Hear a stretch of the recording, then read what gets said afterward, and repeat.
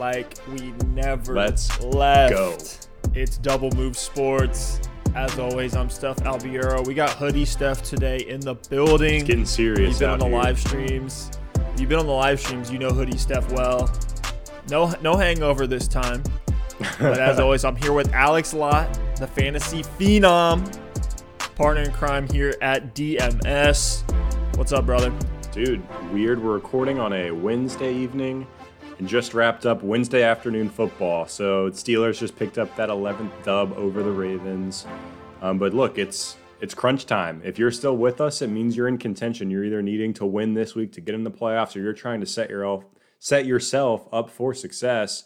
So you look at the playoffs and you say, do you need depth on your roster or do you need upside? I think, Steph, you and I both would normally say get that upside, get those high-value handcuffs, get that guy that could pop off and win you a league. But this year, I don't know. The depth seems to be so important. So, Steph, I'm just going to throw it right to you. Would you rather have depth in this weird COVID year or those high-value handcuffs on your bench for that upside? The true answer to this question is it just depends on your roster. A mix of both, right? Yeah, I mean, depth, hopefully at this point you've known, hey, I'm going to make the playoffs. You've been just churning the back half of your roster, those last 2 or 3 spots every single week, just grabbing new guys up off the waiver wire for free. And hopefully this means now you're sitting on a team where you have guys like Michael Pittman sitting at the end of your bench. You have a J.K. Dobbins that you've had stashed away. Maybe you bought him low. Nelson Aguilar could be another one. Maybe somebody dropped Brandon Ayuk or Tim Patrick, who's had a good game. I've seen Darius Slayton on waiver wire. So there's these guys that you can just keep churning on the back of your roster that hopefully now you're in a spot where you can plug them in. You have that depth, but you still have all the studs that you picked up around draft season or that you acquired through trade. And I think we have a lot of studs to talk about on today's show. And Week 13 has a somewhat loaded slate. We have the Rams and the Cardinals, the Browns against the Titans. So 2 games between teams with winning records, and that's really it. Everything else is at least one of the teams has a losing record on the season. Some other fun ones to watch are going to be Buffalo, San Francisco, and New Orleans, Atlanta. Man, that New Orleans-Atlanta game, I really want to see. I want to see the Falcons jump all over the Saints at home and see what Taysom Hill has to do if they have to throw the ball. There are 2 games with Taysom. They've been able to casually run the ball. Obviously, against Denver last week, he didn't need to throw it at all. I want to see Atlanta get up in that game and see what Taysom Hill is made of because, honestly, my Alvin Kamara shares need that passing game. So that one's fun. And then in bye weeks this week, Carolina and Tampa Bay, 2 teams that are actually loaded with fantasy assets this season. Both have 3 relevant wide receivers. You got Gronk, Rojo, Fournette, Brady, Mike Davis / CMC. So if you're on the verge of the playoffs and you have some Carolina or Tampa Bay guys, I hope you have some plugins to get you through. But it should be a fun week. We're going to hit on plenty of those plug-in names on this episode, but let's jump into our first topic of our Week 13 preview. Can't believe we're 13 weeks in. Haven't had a single canceled game yet. They're fighting tooth and nail with, maybe there's a debate to be had about player safety, player health. But nonetheless, it's what we got to work with from a fantasy perspective. But let's talk about Tyreek Hill. Absolutely exploded against the Tampa Bay Buccaneers, which was a game that we had circled. And the Chiefs took it and ran with it. And Tyreek Hill, just what more can you even say? 269 yards, 13 receptions, 3 touchdowns. 269 yards is 7th highest in a game since the year 2000. And he's currently the wide receiver 1. So let's talk about Tyreek, his value from a dynasty perspective. For those of you who are in dynasty leagues, I think in the offseason we'll get into that. 2020 dynasty and redraft. What's the takeaway here on Tyreek Hill? Shouldn't we have all seen this coming?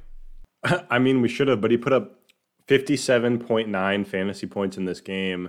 Just for context, there's only, if you take the last 3 weeks combined, only 3 wide receivers have put up that many points in the last 3 weeks combined, and it's Justin Jefferson, Keenan Allen, Devontae Adams. Outside of that, Tyreek Hill literally would have been the wide receiver 4 over the last 3 weeks if he only played 1 game. So just an absolutely remarkable, historic game. But I think Tyreek Hill is the wide receiver 1 rest of season. I think, to me, he's actually the dynasty wide receiver 1. Wow. Because what he's been, I mean, have to fault myself for not seeing it earlier. I mean, this far in the season, he's been very solid, very consistent. He scored a lot of touchdowns, but we know the upside that Tyreek Hill has. Now, typically every single season, we'll have a game or two where he just kind of disappears. But this season, he's had that consistency because the touchdowns have been there. And this is the ceiling you talk about. I don't think there's another player in fantasy football that gives you the kind of ceiling that Tyreek Hill has. Like, think about this. If the Bucs would have stayed in this game, Tyreek Hill could have had a fourth touchdown. He could have had 350 yards in this game because the Chiefs just throttled it back, didn't have to do anything for the whole second half, and they were on cruise control. So, Tyreek Hill's tied to Patrick Mahomes. He's only 26 years old. He's the fastest player, in regards to field speed. He's the fastest player in the league based on the eye test. So, I don't know how. I mean, Davante Adams is great. You and I are both big Davante Adams fans. I think those two guys are 1-2. Now, Davante's probably going to be a little bit more consistent typically over time, if you look at a huge sample size. But as far as the upside goes, you just can't beat what you're getting here from Tyreek Hill. And at the end of the day, you look at the quarterback spot, and there's no one better than Mahomes right now. So Tyreek Hill, for me, has got to be the number one. Going into drafts next year, I think Tyreek Hill is going to be right in that Julio Jones range, probably now and for the next couple years until we start to see a drop-off. And the fear with drafting Tyreek Hill at all, if there was a fear, was you're taking him back of the first, maybe early second round, and just the fact that he was boom bust. And I think that fear can just be completely erased from our minds now because the floor has been incredibly high in 2020. He only has one game this year with less than 15 fantasy points. Wow.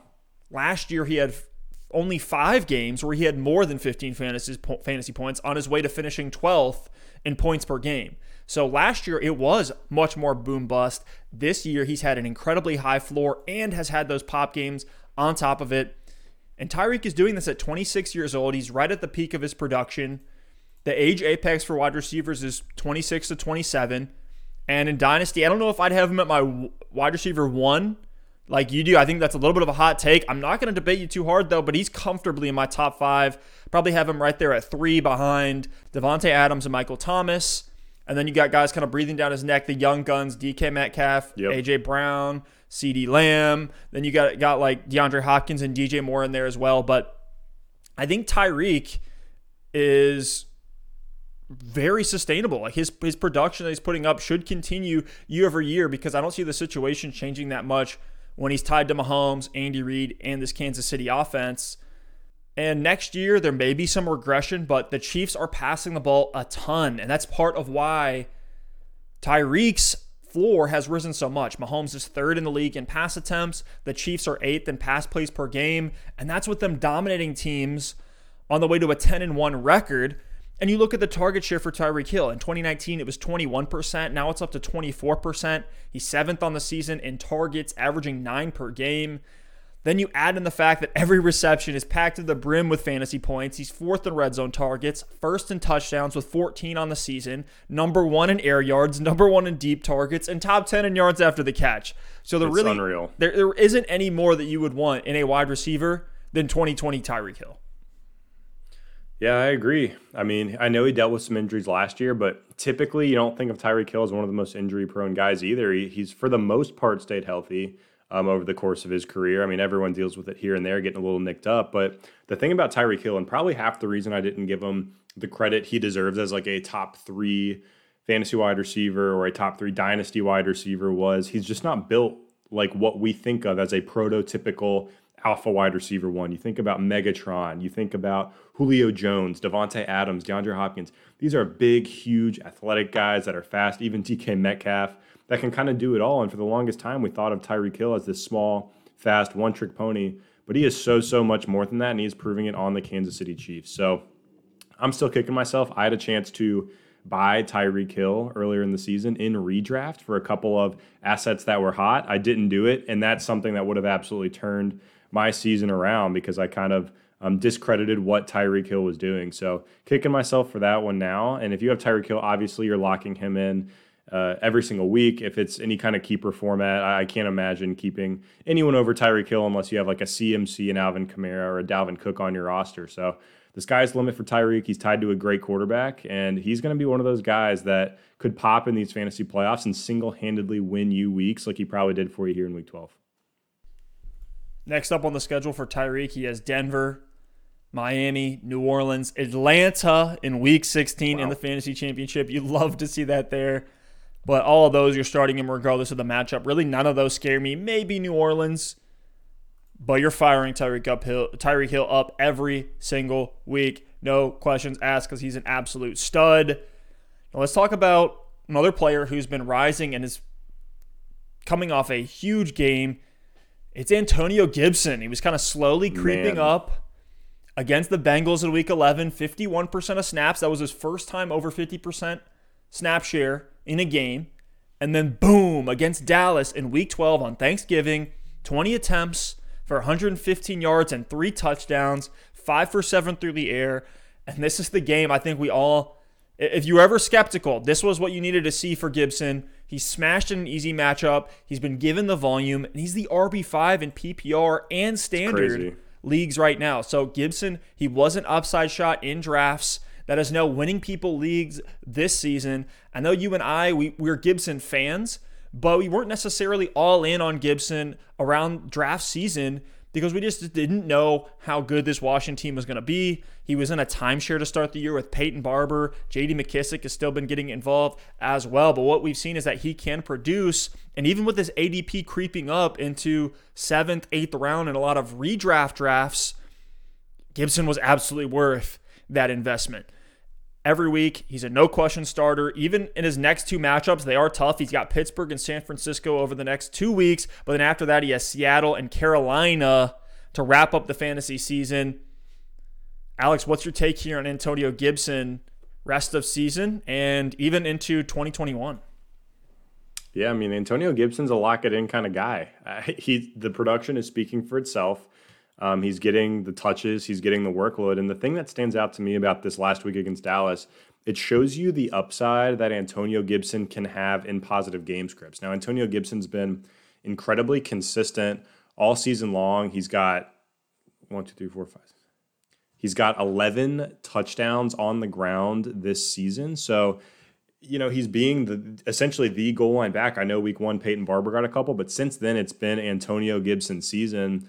But this Dallas game, he was on the field so much and got used so much because of the positive game script. The Washington football team isn't a team that typically is used to playing with a lead, especially this season. Actually, especially the last however many seasons I can remember them being around. So, they're used to having to flex in J.D. McKissic on those passing downs. They're used to having to, take not getting many red zone opportunities, but then also taking Antonio Gibson out, feature other guys in the passing offense because they're normally playing from behind. In this game, they got a strong lead. Ironically, it was one of J.D. McKissic's worst games of the season, or at least for his past hot stretch. I don't think that's a coincidence. I think it was because they were winning in this game. They didn't need to use J.D. McKissic in those passing personnel, those third down back situations, those come from behind situations. So Antonio Gibson got a ton of run in this game, 65% of snaps, highest he's gotten on the season. 20 carries on the ground, 7 targets through the air, 27 opportunities. There, I can count on about 5 fingers how many running backs in the league are getting that on a week in and week out basis, or even have the potential to get there. So Antonio Gibson has absolutely exceeded expectations. I don't think this is a mirage. I don't think you can expect these kind of breakout weeks for him moving forward, especially when you look at their schedule and it's Pittsburgh, San Francisco, Seattle over the next 3 weeks. I do expect them to be typically playing from behind, maybe using J.D. McKissic a little bit more. But even having said that, Antonio Gibson has proved to be a solid fantasy asset. If he can get you those 10 to 15 carries with the touchdown upside that he has had, he's gotten tons of opportunities. And then if he can sprinkle in a couple targets as well, you're going to be very, very happy. I think he is a top 15 running back rest of the season, and you're going to be pretty hard-pressed to find 2 or 3 backs on your roster that you're willing to play over him on a given week. It seems like J.D. McKissic is really only used in comeback mode, just like you were alluding to. So that makes Gibson a smash play in the right game script. J.D. McKissic, 1 carry, 2 targets in this Dallas game. And I think you can start Gibson lowest snap percentage on the season, only 39% of snaps. Previous 3 weeks, 51, 70, and 84%. So that kind of illustrates the picture right there. 100%. And you want to start Gibson with confidence given the role that he's gotten. He's been relied upon heavily in all facets of the offense. 139 carries this season. That's 13 per game, 14th in the NFL. And he's top 15 amongst running backs in targets with 39. On top of that, he's the clear goal line back, top 15 in the NFL in red zone touches, 4th in touchdowns with 11, and he's scored in 75% of his games this season. It's crazy. Which I would not have expected that at all to start the season. And it's not like it's because he has a ton of breakaway runs. It's just that this Washington football team's actually been able to score, whether it's in garbage time or them being able to actually put up the points and move the ball a little bit. Now with Alex Smith at play, Dwayne Haskins even had some moments. Kyle Allen had some moments, but they've been doing enough to give Gibson those red zone opportunities. And it's almost like that poor quarterback play has led to them relying on the ground game a little bit more when they are in the red zone. So Gibson, he hasn't been hyper efficient. I think that's what a lot of people liked about him, was that he was going to be this home run hitter. That isn't what he's been. He's been moderately efficient, but that volume that he's gotten has made up for it in spades. So I love Gibson. I think you're right. He's a top 15 guy. Now, I do have a question for you. The rest of this year, and we'll even talk about 2021, Antonio Gibson or Josh Jacobs. These are guys that I put almost the exact same type of player. I think I like Antonio Gibson a little bit more for what he can give us in the passing game. But what are your thoughts? Yeah, it's tough because Jacobs is a little bit banged up right now. I'm actually looking at season-to-date rankings. I'm shocked to see that Josh Jacobs is the RB6. I thought he'd be way lower. He's felt very disappointing. I have to go with Jacobs. I think the Raiders' offense is a little bit stronger. They're typically in these shootout games. I think the scoring opportunities, it's crazy because I feel like there should be more scoring opportunities for Josh Jacobs than we're talking about Antonio Gibson scoring in 75% of his games. So one way or another, Antonio Gibson is finding a way to get it done. At this point, I still do trust Josh Jacobs a little more. Now, having said that, he does have the ankle injury. He didn't practice today as of when we're recording on Wednesday. Assuming he is back on the field on Sunday, I think I still lean the way of Josh Jacobs. Interesting take there. Barely. We'll see how it changes over time. Closer than it should be. Yeah, it's very close. And that's why I brought up Jacobs there. They're the same type of player, and they're back-to-back on the season in terms of fantasy points. But scored. give me Gibson over Zeke. I mean, wow. Right? Are you with me there? Give me Gibson over CEH. Give me Gibson over a lot of those guys. I mean, honestly, Kenyon Drake is tough. Kenyon Drake's getting that same kind of volume, but yeah, give me him over Zeke, give me him over CEH for the rest of the year. I think for 2020, I agree. From long-term dynasty, I'm still putting Zeke over those guys. Yeah, that's redraft. Okay. Definitely just redraft. Yeah, not talking dynasty there. Well, let's talk about another running back. He's back like he never left. Austin Eckler. Shout out to my boy Ecky, back on the field. We've been waiting for this one for a while, man. Two big Eckler fans here. And I know you definitely needed it for your dynasty roster and potentially some redraft rosters as well. Let's talk about Austin Eckler. First game back. Yeah. Lacks some of the extra burst, but 24 fantasy points in his return against Buffalo. We saw Joshua Kelly come in and snipe a touchdown from him. I think you just have to get used to that if you're an Austin Eckler shareholder. And Joshua Kelly was able to put up 7 attempts for 35 yards and a touchdown. But even with that, you're still starting Eckler every single week. Yeah, I mean, Eckler's back 73% of snaps in this game. I thought they'd ease him in, maybe, 10 to 12 touches in this game. They didn't get the luxury to do that. They were in a lot of those comeback. being through the air, so still startable this week. But 73% of snaps, 14 carries, 44 yards, 11 receptions for 85 yards on 16 targets. I don't know, if this is easing him back in. Austin Eckler is on a rocket ship towards the top of the PPR rest of season rankings. To me, he's a top 5 guy. They had every reason not to give Austin Eckler this kind of workload, but the fact that he was out there, the fact that it's not just videos of him running on Twitter and him squatting, he's actually on the field putting in this kind of production. You just can't deny it. So how many other running backs are getting 14 carries and 16 targets? The answer is 0 now that Alvin Kamara has Taysom Hill as his quarterback. So to me, tied to Justin Herbert in this offense that's passing the ball a ton. The defense is depleted by injuries, so they're in these shootout games. He is exactly what Justin Herbert needs, and Justin Herbert's a smart guy, right? He knows Keenan Allen's his boy.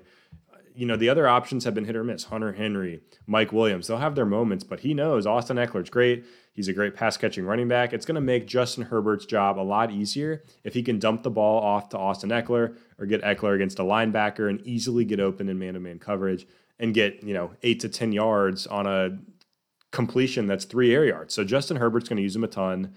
The touchdowns, he didn't even score a touchdown in this game, and it was a huge fantasy day. You mentioned Josh Kelly coming in and vulturing that touchdown, but Eckler was in the red zone near the goal line. It wasn't like, they rotated Josh Kelly in as their guy or, Troy Maine Pope or one of these other guys. They gave Eckler his fair share. The lanes just weren't there. The holes just weren't there. So I think Eckler will get into the end zone sooner rather than later. And with the volume, he's a must start every single week. And if you held on to him in your IR spot or on your bench, you might have held on to someone who's going to come back and be a league winner.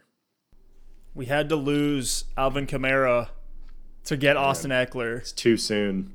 The fantasy gods could not let us have both of these two receiving backs we love in PPR. And the two fully healthy games that Eckler and Herbert have had together, Eckler's had double-digit targets. And this season, in just the games that he's played, he has an 18% target share when on the field. He's used a ton, always running routes out of the backfield, look too early and often. And anyone saying that Keenan Allen, who didn't really have a great game, he had 4 receptions, but he still saw 10 targets. He did actually end up having a touchdown. Anyone saying Keenan Allen takes a hit from Eckler being back, I think it's a silly take. It was just an inefficient game. That's just part of the variance with wide receivers. I'm not reading into it too much. I'm smashing on Keenan Allen every week. I'm smashing on Austin Eckler every week. Steph, Kalen Ballage, for crying out loud, got 9 targets and 6 targets in his past 2 games. So they're funneling a ton of volume to the running back as it is. I'm with you on that Keenan Allen take. I think Keenan will be fine. And we have a pretty nice schedule here. New England next week, which doesn't get me super excited, but then Atlanta, Las Vegas, and Denver in the fantasy championship. You love that there for the Chargers. Fire them all up. Fire up Justin Herbert. And he's probably on his way to a Rookie of the Year win when this is all said and done in 2020. Let's talk about Will Fuller, who's now been suspended for 6 games with the PED violation. It's an unfortunate part of sports. And really, it's like, I don't think it was steroids. You can tell me if I'm wrong here. He just took medication that he thought was allowed, and it wasn't. And that's something that, this is not comparable really at all. But, I was an NCAA athlete. There was a lot of situations. I was a swimmer. People would be given medication for like respiratory issues or blood pressure issues, things like that. And we come to find out, they'll change the rule even a month later. You've been taking this medication that you've been prescribed, your trainers have given you. And then the next day it's like, oh, you're not allowed to take this. Well, that drug is still in your system. You're going to test positive. I don't think this is anything to say against Will Fuller. I've seen a lot of hate thrown his way saying, oh, of course, this is the 1 year that he could stay healthy. It was like, no, get all that out of here. I believe it was an innocent mistake. I mean, for crying out loud, when I was playing football at Louisville, they didn't let me take certain pre-workouts because they thought it could trigger, the drug test. So I don't know what they were putting in those pre-workouts. I don't know, if they would have made me literally run through a brick wall. But I believe the genuine belief that Will Fuller took something. I don't think he was like juicing up, trying to get bigger, faster, stronger. But Steph, not a big conspiracy guy. Whether it was an innocent mistake or, malicious, I don't think it was. But could this have contributed to the fact that Will Fuller has stayed, for the most part, healthy through 12 weeks of the season? I think that's probably the question in the back of people's minds that they don't want to bring to the surface because they're like, well, I don't know. I don't want to throw him under the bus here, but it's a bit of a coincidence. I don't know. I think we need to know what the medication is before we can really come up with a take on that. No scientists here on Double Move Sports. No scientists. What medication can make your hamstring and your ACL stronger? Like steroids. That has to be what it is.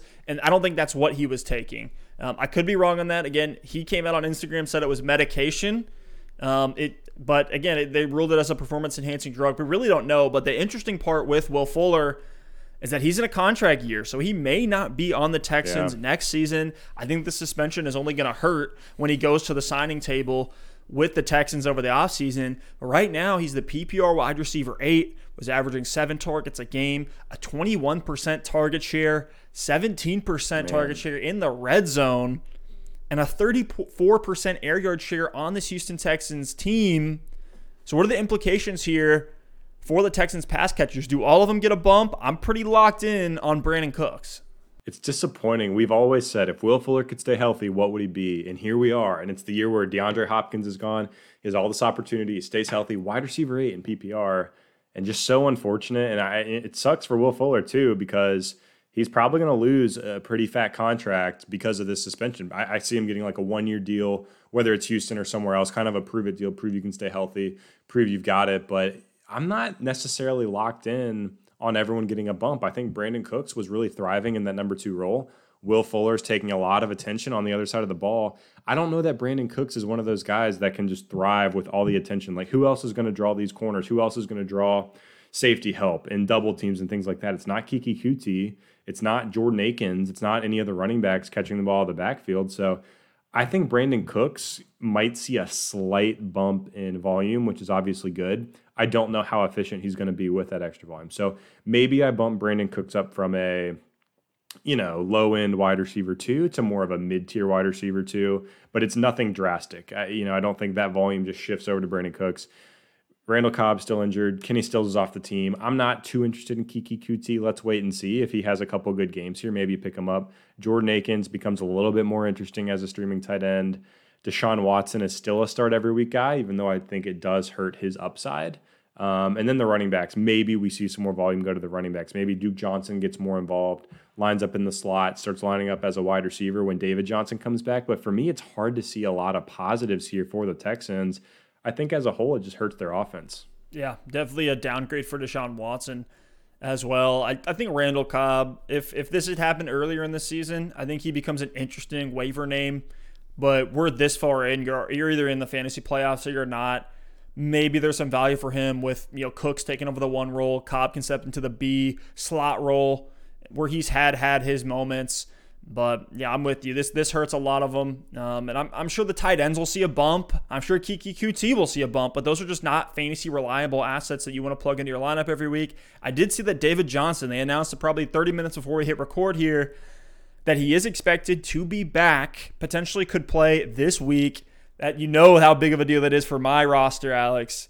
So I need you to win in our league of record this week because I need you to kick that team out of the playoffs for me. So please, David Johnson, give Steph 35 points this week. That would be good. Well, I mean, I think him and Duke could actually see a bump in their passing game usage with just that many targets now available. 21% of targets are now just vacant on this team. That has to go to somebody. I think Duke Johnson and David Johnson could see bumps from that, but I don't know how much, is that going to go to both of them equally? Probably not. Is it going to be something that changes every single week? Probably. So not something that we can put a firm, start this guy, sit this guy type of thing. We just have to see next week how things play out. And the matchups don't really get me excited. Indianapolis, Chicago, Indianapolis again before Cincinnati in week 16. I'm sure everybody's going to have their games at different moments. I'm sure Cooks could have a good game in there. I'm sure David Johnson's going to have good games in there. Deshaun Watson's going to have good games in there, but just none of them are that reliable. None of those get you really excited to start them. So I'm trying to avoid the Texans as much as I can. But let's get into our running back start sits for week 13. It's huge. We got 5 names on here. Some are a little bit more chalk. Some are some deeper names. And the first one I'm going to start with is a guy that before we hit record here, I was just blown away looking at some of the stats. RB13 on the year in PPR is Nyheim Hines. And I feel like just saying that alone should mean that you have to start him this week. But it's crazy. Why does he feel like one of these flex guys? You blew my mind with that because he feels like someone you can never trust. Yet he is RB, what'd you say, 14 on the season? 13. And what that's come from is he's had these 30-point outings now multiple times over the season. And then if he's not giving you 30 points, he's giving you somewhere like 6 to 12. So he has been a little bit more boom bust, especially for a running back. Typically, they're a little bit less boom bust than wide receivers. Nyheim Hines is almost like a boom bust wide receiver play at this point. But he is a guy that I'm willing to flex and willing to plug into my RB2 spot if I need him there.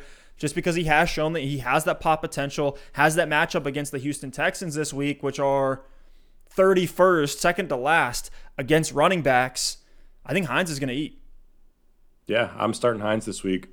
And there's always potential where he gets hot-handed out where maybe it's a Jonathan Taylor game or a Jordan Wilkins game. You have to know that that's part of it. But you still have to, I think, start him, because if he puts up 30 points on your bench, you're going to be pissed.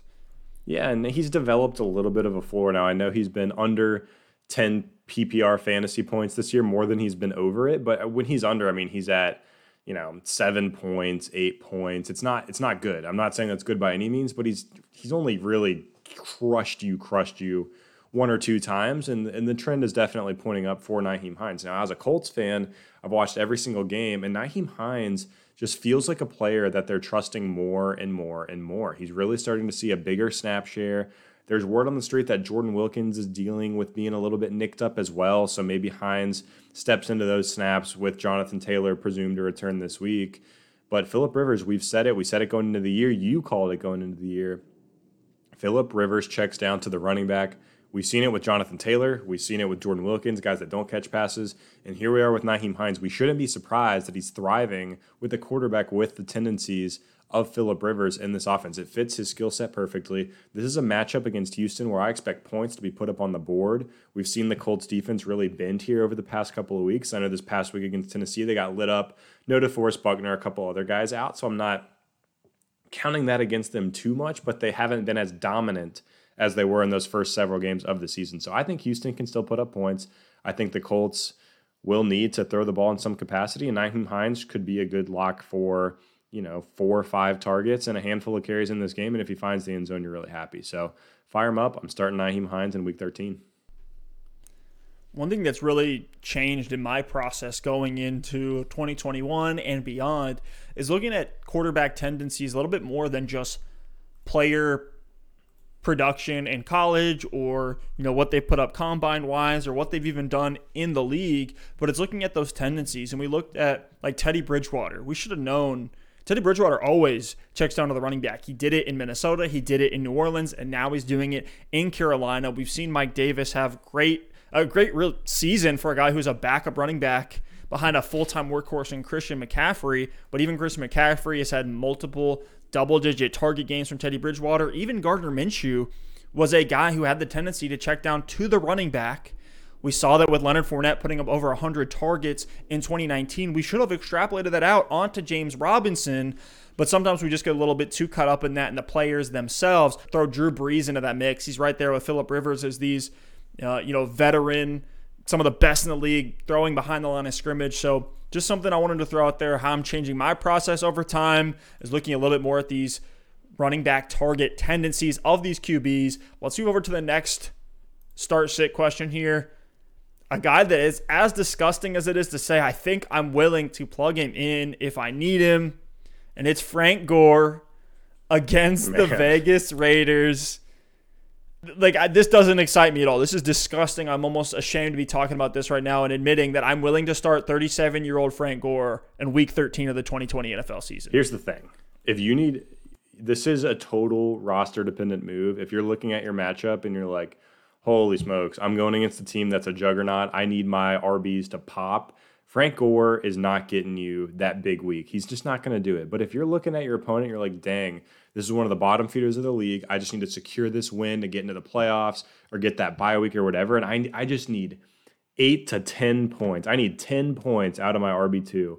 I think Frank Gore is just about a lock for that 8 to 10 points. I think he does get above that 10 number because he's just getting the touches. I mean, his last 2 games without Michael Pirine, 15 carries and 18 carries, 2 catches and 3 catches in those 2 games. It's not efficient work. The touchdown upside is low, but if he gets 15 carries for, 60 yards, 15 carries for 50 yards, and he can add a couple of catches as well, and maybe he falls into the end zone for the Jets' 1 touchdown of the week, you got yourself a pretty solid RB2 performance. So I'm not trying to start Gore, but if you just need that really safe baseline, I think you can plug him in.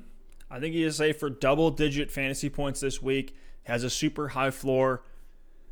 And when you compare him to other names that we're going to talk about here as we move down this list, I think you're starting him over a lot of these guys. And one of those, at least to me, is Cam Akers. Cam Akers had a great game in Week 12, only 27% of snaps, but was hyper efficient, scored a touchdown, had 84 yards on just 9 carries. It's a 9.3 yard per attempt from Cam Akers. We saw the breakaway play. We're starting to see some efficiency there. I think this is a great takeaway for Cam Akers investors in Dynasty, but I'm not ready to start Cam Akers yet when he's only playing, like he's playing less than 30% of snaps. You just can't trust that in your fantasy football. I'm actually shocked to hear that. I mean, I watched that game and it felt like he was out there more because the only productive plays they were getting from the running back position were from Cam Akers. But I'm with you. Back-to-back weeks with touchdowns, really good to see him performing at a high level and being efficient. But you just can't start him yet. You just can't do it. There's a three-headed backfield there, and I think unless one or both of Malcolm Brown and Darrell Henderson go down, it's just going to be too dicey to rely on Cam Akers. So, if he continues to break out and continues to emerge and get better and better every week, keep him on your bench, and maybe by the playoffs, he's someone you're willing to start. But for now, I'm leaving him on my bench. I'd rather start Frank Gore, which sounds crazy to say.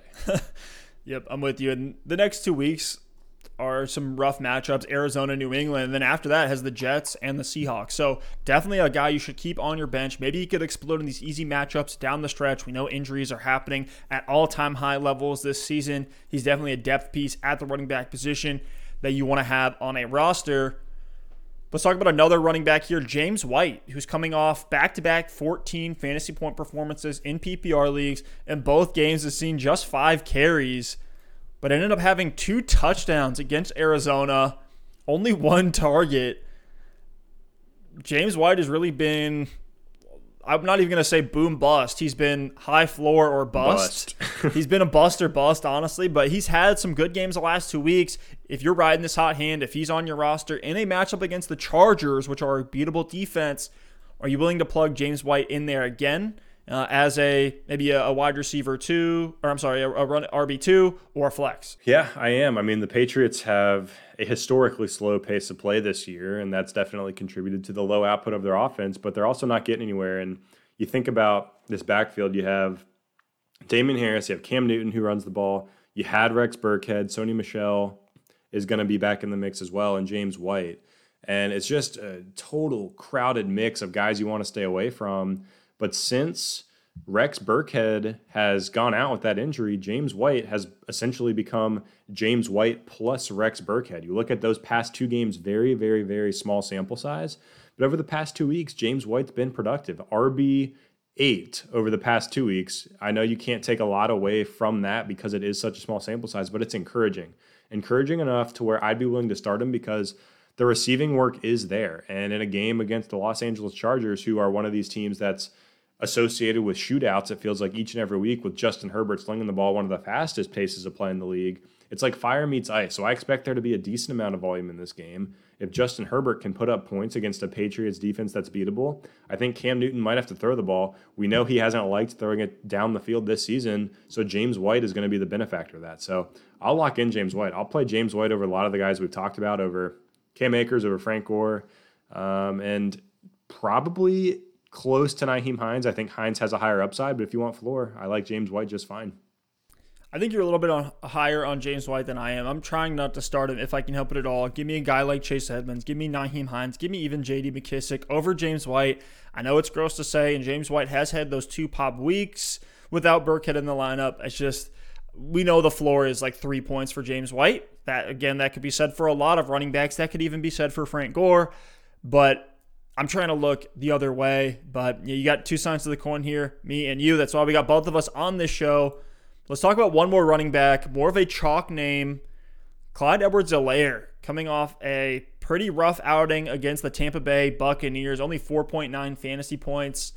He did get a large majority of the snaps, 61% of snaps, had 11 carries for only 37 yards, did catch his 1 target for 2 yards. This was just a game script thing. We know Tampa Bay is a great run defense. I'm not surprised by this output, but we've talked about CEH before. He has to be a guy that you have to plug in every single week because of the upside. And just 2 weeks ago in Week 11 against Las Vegas, Clyde Edwards-Helaire gave you a 20-point fantasy outing. So the volume hasn't been tremendous, but the upside in this offense is what makes him a guy that, unfortunately, whether he puts up 5 points or 25 points, I think you have to fire him up every single week as a high-end RB2.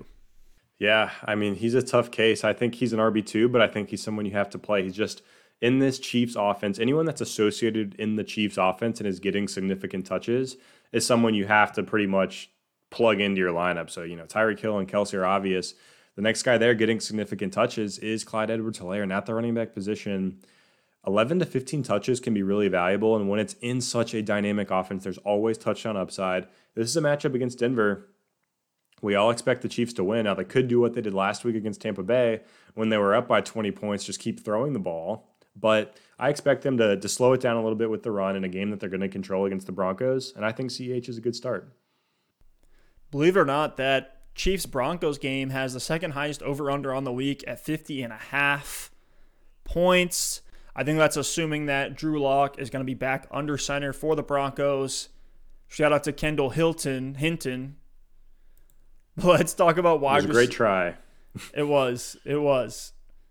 But now let's talk about our wide receiver start sits for Week 13. We got 4 names here. We're going a little bit deeper because we know we're in playoff time. The waivers are pretty much nothing at this point.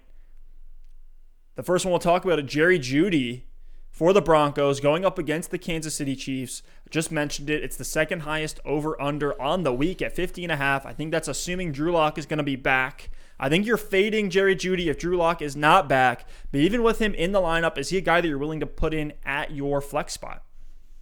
First of all, yeah, Drew Lock has to be back. If there's no Drew Lock, no Jerry Jeudy, and it's not even close. But if Drew Lock is back, man, this is so hard. I think I would try to stay away from Jerry Jeudy. I don't know. The Chiefs are good against the wide receiver position.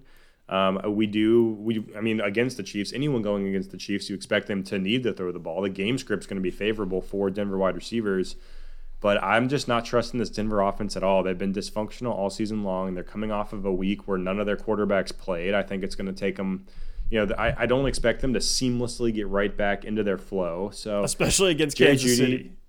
Yeah, especially against Kansas City. So if you're desperate, you can. But looking forward to some of the other names on this list, I think I'd actually take all 3 of them over Jerry Jeudy this week. So stay tuned. You'll find out who those 3 guys are.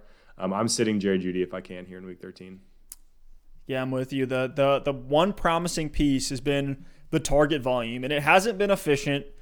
You can blame that on Drew Lock. You can blame that on Jerry Jeudy being a rookie. But over the 4 weeks before Week 12, Jerry Jeudy had 40 targets over those 4 weeks. Like, he was at a very high pace. They did what they did with Justin Jefferson in Minnesota, which is move him out of a slot-only guy, started moving him to the outside, moving him around the formation. We saw him step into that wide receiver 1 role. But with how much this Broncos offense has been turning over, like we see Tim Patrick have his weeks. We see KJ Hamler go and score touchdowns, take away some of that target share. It's just tough to trust Jerry Jeudy with any sort of confidence.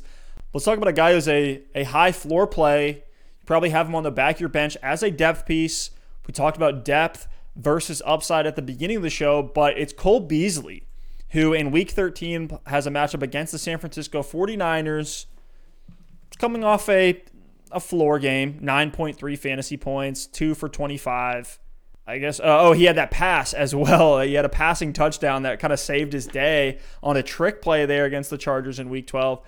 But are you willing to start up Cole Beasley if, whether it's due to injury, due to COVID, or just lack of studs on your roster? Would you be willing to plug in Cole Beasley as a flex play? He's the wide receiver 24 on the year, so should technically be a wide receiver 2. I don't think I'm feeling it. I think I'd be willing to start him if I was desperate. Obviously I'd like to be starting studs out there instead of Cole Beasley, but in games where John Brown has missed, when John Brown's going to be out for this game, Cole Beasley has been a lot better than games with John Brown, and he's been very consistent. The targets are there. Josh Allen is throwing the ball a ton. Last week was a bit of a down week. Luckily, he was bailed out by that passing touchdown. But I would expect Cole Beasley to have a fine game here against San Francisco. He's a floor play. He is one of those guys you're really hoping for, 5 catches, 50 yards, 6 catches, 60 yards, and he gets you a solid baseline at your flex spot. I don't think he's going to absolutely take the top off in this game against San Francisco. So, I'm willing to start him. Of course, I'm not, going through the matchups this week and be like, oh my gosh, I wish I had Cole Beasley on more of my teams. But if I'm in one of those pinches, I think he's a fine play. I think if you like Jacoby Myers, who had his who's really come to prominence on the Patriots. If you like Jacoby Myers, I think you have to like Cole Beasley. And that Bills offense is much more electric than the Patriots offense right now with Josh Allen still cooking. San Francisco, it's not the best matchup in the world. I think Cole Beasley can be productive. I am willing to plug him in as a mid to low end wide receiver 3 flex play in week 13. But let's move over to a guy who's hit his best game of the season in week 12. Alex, I'm interested as a Colts truther, an absolute stan. Tell me what you think about T.Y. Hilton coming off a 18-point fantasy game against the Tennessee Titans. 4 receptions for 81 yards and a touchdown. Again, by far his best game of the season against Houston, who's towards the bottom, if not one of the worst against receivers. Yeah. Are you willing to plug T.Y. Hilton back in and go back to well with a 31-year-old who is sitting as the wide receiver 69 in PPR leagues currently? I'm willing to. I don't want to, but if I need a streamer, if I'm dealing with, Robbie Anderson, DJ Moore, Chris Godwin, Mike Evans on bye, and I need a streamer, I'm willing to go to T.Y. Hilton. He's got as good a matchup as anyone. I expect the Colts to have to throw the ball in this game. His snaps were up last game. Now, given that was because they were in a comeback situation, but he got in the end zone. I have to give my brother props for this one. We were debating all week through Thanksgiving, through everything. He's like, man, I just feel like this is going to be the week T.Y. Hilton gets his first touchdown. Should I pick him up and start him in my league? And I was like, dude, you are crazy if you do that. We're both Colts fans. Surely enough, shout out to Brad. He called it. T.Y. Hilton got into the end zone for the first time this year against Tennessee. So maybe we needed to have him on as a guest this week to look in his crystal ball and see if he'd get in against Houston. But I do think you ride the hot hand. I think T.Y. Hilton's someone you can stream. We know what he does. He's got that deep ball upside. So, he's probably going to get you somewhere from 5 to 8 targets. You just have to hope that one of them is that big play. He's one of those boom or bust guys. I don't think the floor is there, obviously, with T.Y. Hilton anymore. So you're really banking on a couple of those long chunk plays or the touchdown. Now with Phillip Rivers, those do come less frequently than they did back in the day with Andrew Luck. But, if you're desperate, I think you can roll him out there. He's got the great matchup, which is the only thing drawing me back to T.Y. Hilton. And honestly, Steph, he's my boy, so I just want to see this guy succeed. So I'm hopeful that he keeps it going this week against Houston. Yeah, that matchup, it's just you circle that one every single week. I mean, Houston, and then Vegas, and then Houston again. So if you've had some injuries and you've been rotating flexes, pick up T.Y. Hilton. Even if you don't start him this week, see what he does. And if he has another hot game, he's going to have another 2 really good matchups after this week. Well, another older wide receiver who has a smash matchup in week 13, who I think I would put him over.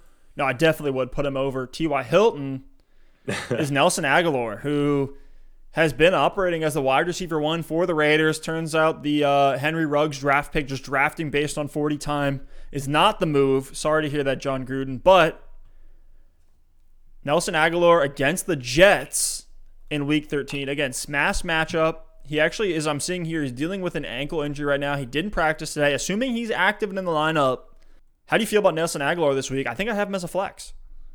Yeah, I'm with you. I'll start Nelson Agholor if he's active and healthy this week. I was in a pinch last week, had Julio Jones out, had Adam Thielen on the COVID list. I had to start Agholor. And even in the worst game of Derek Carr's career, somehow Nelson Agholor came out of there with 10 PPR fantasy points, which all things considered, I was certainly happy with. And here against the Jets, another great matchup. Surely Derek Carr is going to bounce back in some way, shape, or form this week. Agholor's been, the number 1 on that team so far this season. Hunter Renfro's had his fair share of good games as well. But I think Agholor, of the wide receivers on the Las Vegas Raiders, has the best chance to get into the end zone, and I think he has the best chance for the most volume as well. So find a roll out Agholor, and I'm with you. I'll take him over T.Y. Hilton, who we just talked about. I'll take him over Beasley, and honestly over Judy as well. I like him the best of all the wide receiver start sits this week. I'm with you. Now let's talk about, it's a staple on the show, our starts of the week, guys that we expect to exceed expectations in week 13, whether it's a deeper name that we see as a great upside play or 1 week fill-in, maybe a chalk option that we think is just going to smash in the right matchup. And last week we had some wins, we had some losses. I know you had Daniel Jones, who was looking good and then got hurt. You had Zach Moss, who was fine for a fill-in. I had Derek Carr, which just that absolutely hurts. The worst game of his career. I don't think anyone saw that coming. I looked You around. and a lot of others had Derek Carr. Yeah, I looked around at every other fantasy analysis website out there. Everyone had Derek Carr, at least in their top 10, if not much higher than that, and he just busted out. Miles Sanders busted out against Seattle. But we had some major wins. I had Justin Jefferson as a wide receiver 1. He finishes the wide receiver 6. You had Robbie Anderson, who bounced back with 19.5 PPR points. Mike Gesicki panned out as a tight end stream, and Evan Ingram, your boy, blew up. He was a chalk option that exceeded expectations, 16 fantasy points in PPR. But Alex, I'll pass it to you first. Who is your quarterback start of the week in week 13, 1 week before the fantasy playoffs? Let's get it.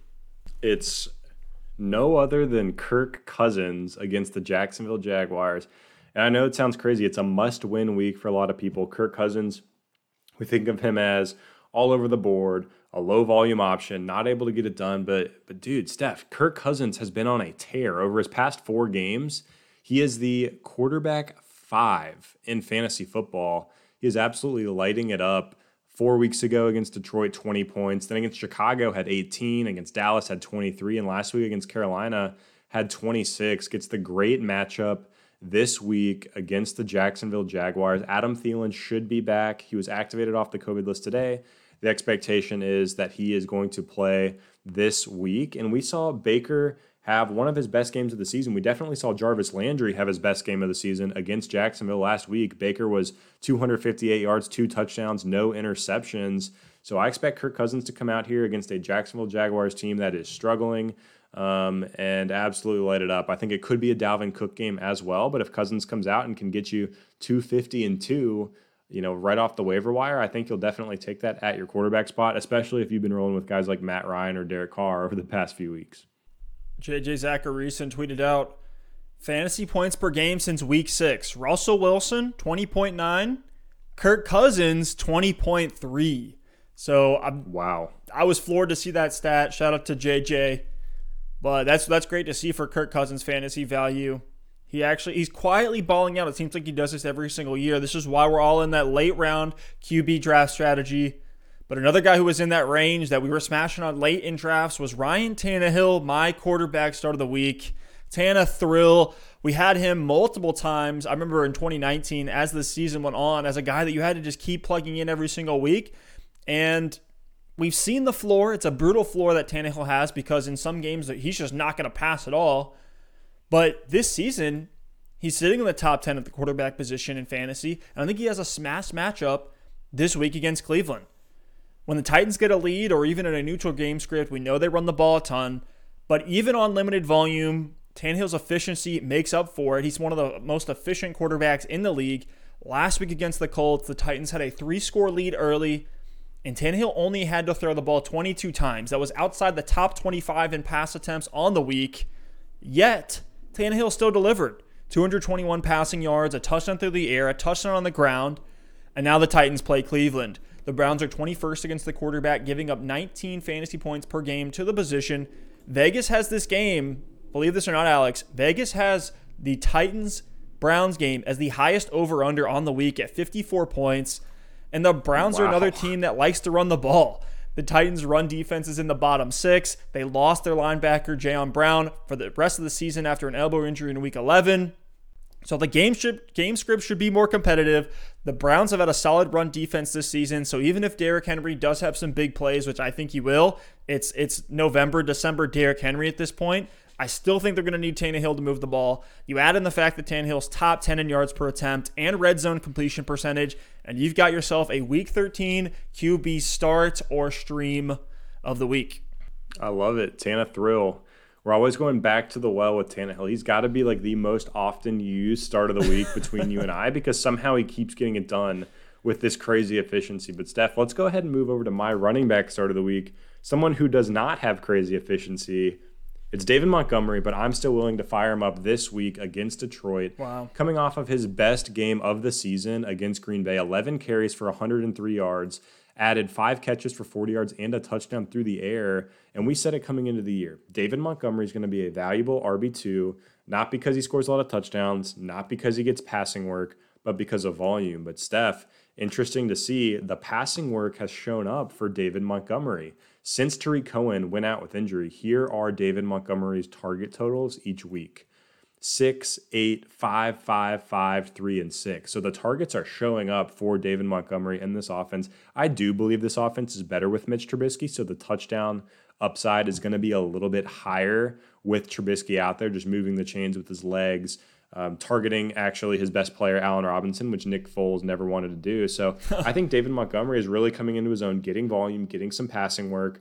Maybe the Bears offense has some more touchdown opportunities, and the matchup is just beautiful against Detroit. Bottom 5 in the league in rushing yards allowed per game. So if you have David Montgomery, I mean, this is an absolute smash play. And with a touchdown, I think he gets you up close to 20 points this week in week 13 heading into the playoffs. I love it, man. He's sitting at RB15 in PPR, right where we had him in our projections. I think we had him a little bit lower than that, but you were all over Monty, and it's panning out for you in a big way. But my running back, start of the week, is a little bit more chalk, but it's Chris Carson against the Giants. Back from injury, Carson should be a smash play in this matchup. We keep saying that, smash play. Essentially, that just means, look, it's a chalk guy who's in the best situation that you could want for fantasy. And even on limited snaps from Carson last week, they were easing him back into the offense after the injury. He only played 37% of snaps, but he was still 8 for 41 on the ground, had a touchdown as well, and then had 2 receptions for 20 yards through the air, putting together 14 PPR points, again, on 37% of snaps. But don't let the fantasy points fool you. The Seahawks have shown that when healthy, they want Chris Carson to be their full-time workhorse back, which makes him a huge value for fantasy. In the 5 weeks before his injury, Carson was seeing 12 carries and 4 targets a game. You add in the upside from the Seahawks offense with goal line work that had Chris Carson as a top 5 running back through the first 5 weeks of the season before his injury. And that's even while at times he's been splitting touches with Hyde, Homer, and Dallas. Carson only broke 60% of snaps one time this season, but they're just using him everywhere on the field. They've been passing a lot more. We all know Russ has been cooking. So give Carson another week to get healthy. An easy matchup against the Giants, who may be without Daniel Jones. This might just be a run-out-the-clock game for the Seahawks. And this is the perfect storm for Chris Carson to remind everyone of his dominance to start 2020. Yeah, I really like that pick, Steph. Plug him back in there with confidence in a really good matchup against the Giants. But moving on to the receiver spot, it's my start of the week. Another guy you need to roll out there with confidence, even if you were disappointed last week. It's Cooper Kupp against the Arizona Cardinals. It was one of his 2 really disappointing outings so far this season. I roster Cooper Kupp and, our big league, Steph, so I was obviously very disappointed last week. Only put up 2 catches for 41 yards on 5 targets. When you think about this Rams offense, the concern is Cooper Kupp gets phased out of the game because of 12 personnel and Josh Reynolds and all this. Cooper Kupp played 89% of snaps. I was actually surprised to see the lack of production when he was on the field because Jared Goff tends to hone in on Kupp when he is out there. Goff and Cooper Kupp are boys, so I expect a pretty good rapport with them this week. I expect Kupp to be like, hey, bro, you got to give me the ball a little bit more heading into a game against Arizona where points should be on the board. There's only a 48.5 point over-under as of now. But in a matchup against the Arizona, Cardinals, that's kind of surprising. I know both defenses are coming on. Both the Rams and Cardinals offenses have kind of started to struggle a little bit. But I would smash the over in this game. I expect there to be points on the board. And I actually really like Cooper Kupp to get back into the end zone this week. He hasn't scored a touchdown since week 4. And for a guy who we always say, he was so reliant on the touchdowns last season, and he's like the main red zone target, Cooper Kupp has only caught 2 touchdowns this season. So I expect some positive regression there, and it's going to start this week against the Arizona Cardinals. I love it. I was floored to hear that on Kupp's touchdowns. Haven't looked at his game log in a minute. And that would make a lot of sense why his production hasn't been as high, but he's still producing week in, week out. Got to keep plugging him in. But my wide receiver start of the week is Devontae Parker against the Cincinnati Bengals. Let's go. And since Fitzmagic has come back in for Tua, who is expected to miss this week, they said multiple weeks at the time of his injury when they pulled him out. He has a thumb issue going on. So it should be Fitzmagic. This take kind of crumbles if Tua's back in. But with Fitzmagic, Parker has had back-to-back 18 fantasy point outings. Fitz loves to dial in on Parker. We saw the report in 2019 when Parker finished as a wide receiver 1 on the year. And over the last 2 games, 9 targets against Denver, 14 targets against the New York Jets. Now, I wouldn't expect a 35% target share like we saw against the Jets, but Parker, I think, is in line to easily get 25% or more of the targets with Preston Williams out with injury. He's still on IR the last time I checked.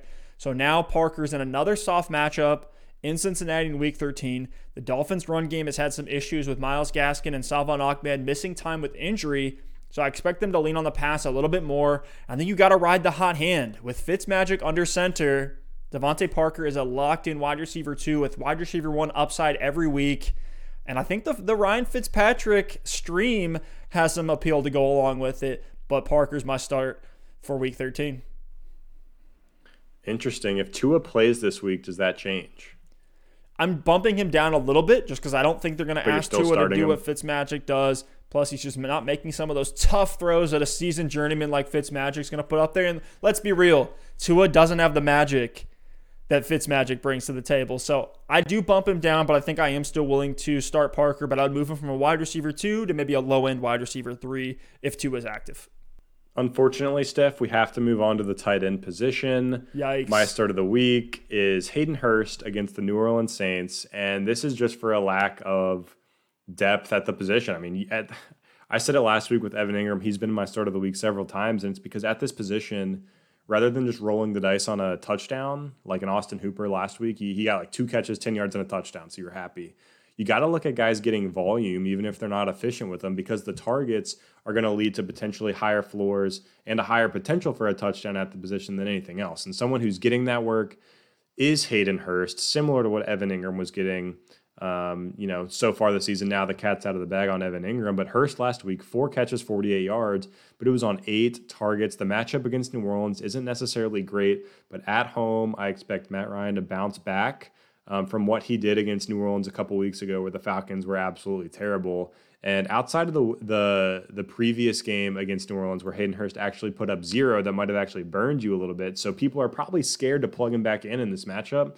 The games before that, 8 targets, 7 targets, 7 targets, 4 targets, double-digit PPR points in 4 straight weeks before that goose egg against New Orleans. So the tight end position always has the potential to burn you, but you just have to give yourself the best chance each and every week with volume, with offenses that move the ball and feature the tight end spot, and the Falcons are one of the teams that do that. So if you have Hayden Hurst, you got to keep rolling him out there each and every week and take the ups with the downs. I like him to get 6 to 8 targets this week against New Orleans. If he gets into the end zone, you're actually probably going to win your week against your opponent at the tight end spot.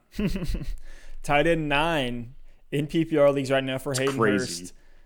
Yeah, that's a little mind-blowing because you feel like most weeks he does disappoint you, but now no Julio Jones in the lineup. Olamide Zaccheaus is also out, so he can't step into that role either. I think Hurst is going to see some of that additional volume with those guys being out.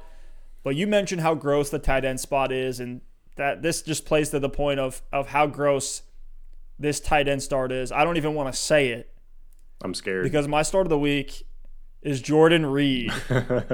For the San Francisco 49ers against the Buffalo Bills. How are we still talking about this guy? It's crazy.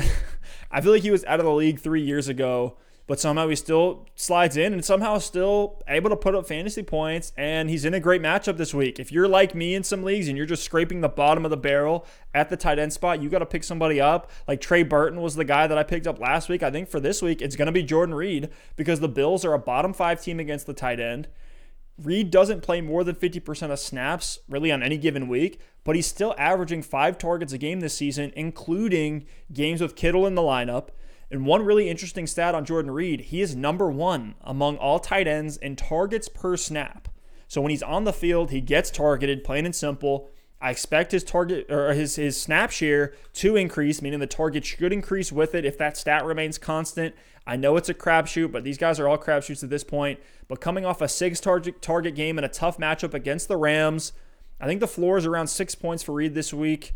If you're scraping the bottom of the barrel at tight end, Reed at least gives you a chance to put up some points in a really good matchup. So that's my start of the week. Again, it feels disgusting. We might actually delete this take out from the show. But Alex, I think that wraps up our Week 13 preview, our Week 12 recap.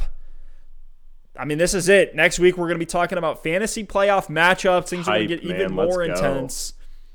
But guys, thank you all so much for listening and watching. Really appreciate you all spending the time to listen. If you like what we do here, please hit that subscribe button on YouTube. That is huge for us. A like is always appreciated as well. And a review if you're listening on Apple Podcasts or Spotify. Greatly appreciated for us. Again, if you like the show, we want to hear from you. So thank you all so much. We'll catch you next time. And hit us with those start sit questions in the comments down below. Peace. Peace.